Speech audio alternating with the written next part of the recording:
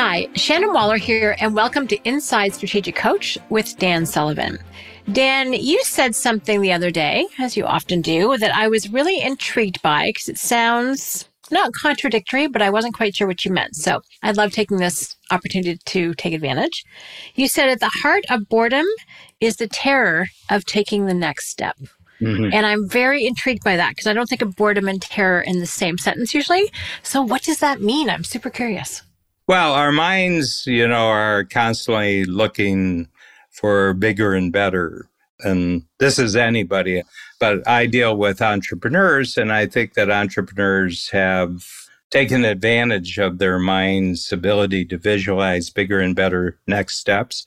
There's two aspects to jumping to a level which at the present you don't have any capabilities. And one of them is the excitement of visualizing what it's going to be like when you have achieved the jump to the bigger and better results. Uh-huh. And then there's also the fear of your present state that you don't even have the capabilities. And it's going to require courage. Mm-hmm. So in our 4Cs formula, we say that all growth comes from, first of all, being committed to improvement, and then lacking the capability that that's going to take. You go through a period of courage while you learn and you change yourself, you transform yourself so that you're capable. And then when you're capable, then you get a reward and your confidence jumps. Okay. Mm-hmm. And then from a higher level of confidence, you can do the formula over again. You can have a commitment to an even higher goal.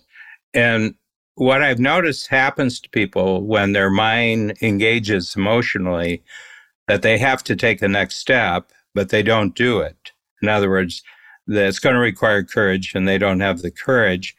Their mind then makes everything that they're presently doing not interesting.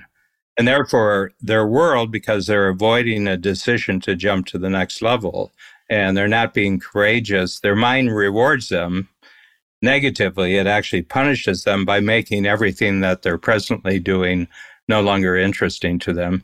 And they say, I'm bored. Wow, that is so interesting and so true. Yes, it's like you're restless, but you haven't yet committed or being willing to go through the courage to go to the next step. Bam. Oh, I love that. So is this a normal human experience, Dan? Does everyone? Oh, no, it's true for everybody. Yeah. Okay. It's true for everybody. Yeah. And therefore, see, the whole thing is our mind makes emotional commitments to a future result before we have the intelligence to do it. We don't have the knowledge. We don't know the how and everything it's going to take to get to there. But not only that, because we lack the knowledge, we also lack the skills, because skills always follow knowledge. Mm-hmm. So the first step is lacking capability, you have to substitute courage. Uh-huh. Okay. Uh-huh. And that means that you move forward in spite of the fact that you don't have the knowledge and you don't have the skill. And that's scary. It's very, very scary. It's very scary. Yeah. So people who are courageous actually can retain the excitement of the vision. They can retain the emotional excitement. Yeah, this is going to be really scary and I don't really know what I'm doing here, but I'm so emotionally attracted to this jump that I'll use that as fuel. Mm-hmm. I'll use the excitement of the possibility as fuel to get me through the period of courage, because that's going to be really scary. It's going to be energy draining and everything. And I think it's actually, there's a magic trick that goes on here, that the combination of commitment plus courage actually equals capability. Mm. It's like a mathematical formula. So commitment plus courage equals capability. Yeah, I think it's times courage. Oh. I think it's a multiplier. Right. So I think it's commitment times courage equals the new capability. Okay. And I think the new capability comes that you're willing to give up your present level of knowledge and you're willing to give up your present level of capability to acquire greater knowledge and greater capability. And I think something magic happens in multiplying commitment and courage, that you multiply them. And the two of them, it's kind of like alchemy. There's something magical about it.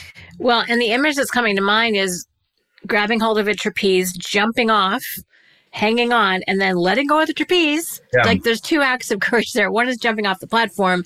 The other is letting go, being willing to do your fancy somersaults in the air where you grab the next one. Babs and I just started working with Dr. David Hasse at a very specialized clinic in Nashville, Tennessee.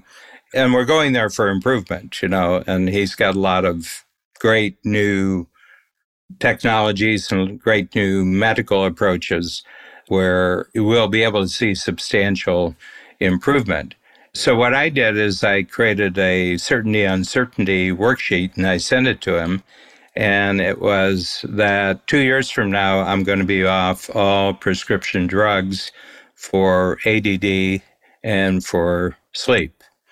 Okay. Right now, I'm relying on them, and I'm ADD, so I take Adderall. And I've got a long-term Adderall I take in the morning. And then depending on my need during the day, I've got short bursts of Adderall. And Adderall restores order to my erratic mind. And it served me well. And I've been doing it for about 11 years. And the other thing is that I tend to still be wound up at bedtime, probably from taking my Adderall. And therefore, I take 2 sleep medicines. I take Lunesta and I take Sonata, depending on my need. But I have to start off, just to go to sleep, I have to take it. And I said, 2 years from now, I want to find some alternative way of handling my ADD and handling my inability to go to sleep and stay asleep. So I sent it off to him, and right off the bat, he came back, and there's a clinic I'm going to go to in North York, and they teach neurofeedback. So he signed me up for 40 sessions, and by the end of the 40 sessions, which will take a half a year, he said, you won't need the Adderall and you won't need the sleep medicine. Wow. So exciting to be off the medicine and really scared to be without the medicine. Right. So I'm in the period of courage right now. Mm-hmm. Thank you for sharing that, first of all. Yeah. So there's health commitments we want to make. There can be relationship ones we want to make. There can be career ones, projects. I was just doing some thinking about an event that I'm doing with a client, and it feels like I'm between the trapezes a little bit. So all of those things, but it's that commitment and just staying really strong to the vision. Yeah. Dan, I like what you said about that, because that helps counter the terror, as we talked about at the beginning. And it means that you will find your way through. That's the magic part. And it's that confidence and trust that you will, because of just applying yourself. Because the interesting thing about fear is it can be really useful. Well, it's adrenaline both ways. Yeah. Makes you very alert. Fear triggers adrenaline and excitement triggers adrenaline. And I've learned to supply myself with a formula that does it. But he pointed out that because of my genetic makeup, that there would be a tendency, let's say if I stayed with this, in each case, sleep medicine, probably 15 years, and Adderall, about 10 years, that I have right now preconditions for Alzheimer's and I have preconditions for Parkinson's. Yeah. Okay. And he said, you're not anywhere near those. But he said, if there was no change in your prescriptions over the next 10 years, you would start possibly exhibiting. That's not allowed, Dan, just saying. That's not in my future game plans. Okay. No, we need your brain. Yeah. So I just felt that to get the best out of our work with David Hasse, that I should make a commitment to a change that scares me, Mm-hmm. and that would prove that I'm a serious customer. But if I didn't do this, knowing what I did, like if I don't go through with this, and I said, it's 40 trips, it's probably a 3-hour round trip. Yeah. And we got to fit it into a very busy schedule, but I've committed to it. And he doesn't make any money on this. This is a separate organ. He just said, this is the best way. And he said, if you do it and you go through the 40 sessions, they're about 40 minutes each, there's every bit of research indicates that in both cases, you will not need the drugs you're taking. Oh, I'm excited to learn more about that as you go through it. And I think what you said also is incredibly useful is that you can't just engage with something, but not fully commit. And to some extent, you'll know when you're committed when you are feeling that slight sense of fear. Well, and having engaged emotionally and intellectually with the project, if I don't follow through on the project, everything around me will get boring. Right. We do not want Dan to be bored. No, I've always said this, Dan, a bored entrepreneur is a very dangerous creature. Well, they're boring for one thing.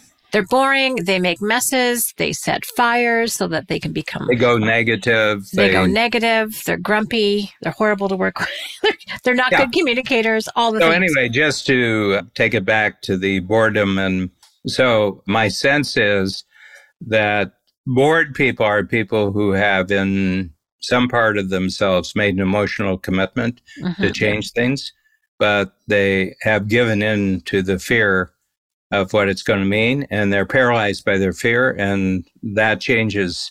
They lose all appreciation for everything they're doing in the moment, so nothing is interesting to them, which is another way of saying that they're bored. Interesting.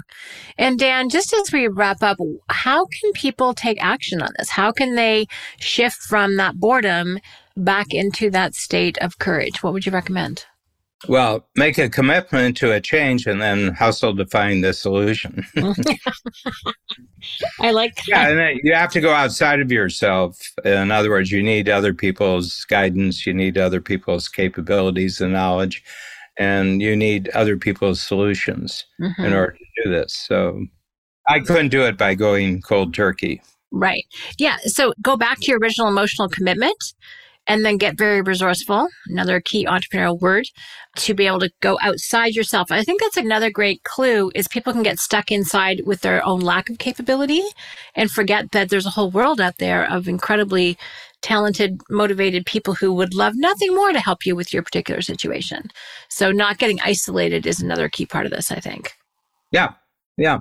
To a certain extent, the problem that originally triggered the need for prescription drugs in the case of both sleep and the ADD is I was trying to handle it all myself and I couldn't. So I've got a crutch, a chemical crutch that allows me to go along, but I wasn't really using other people's.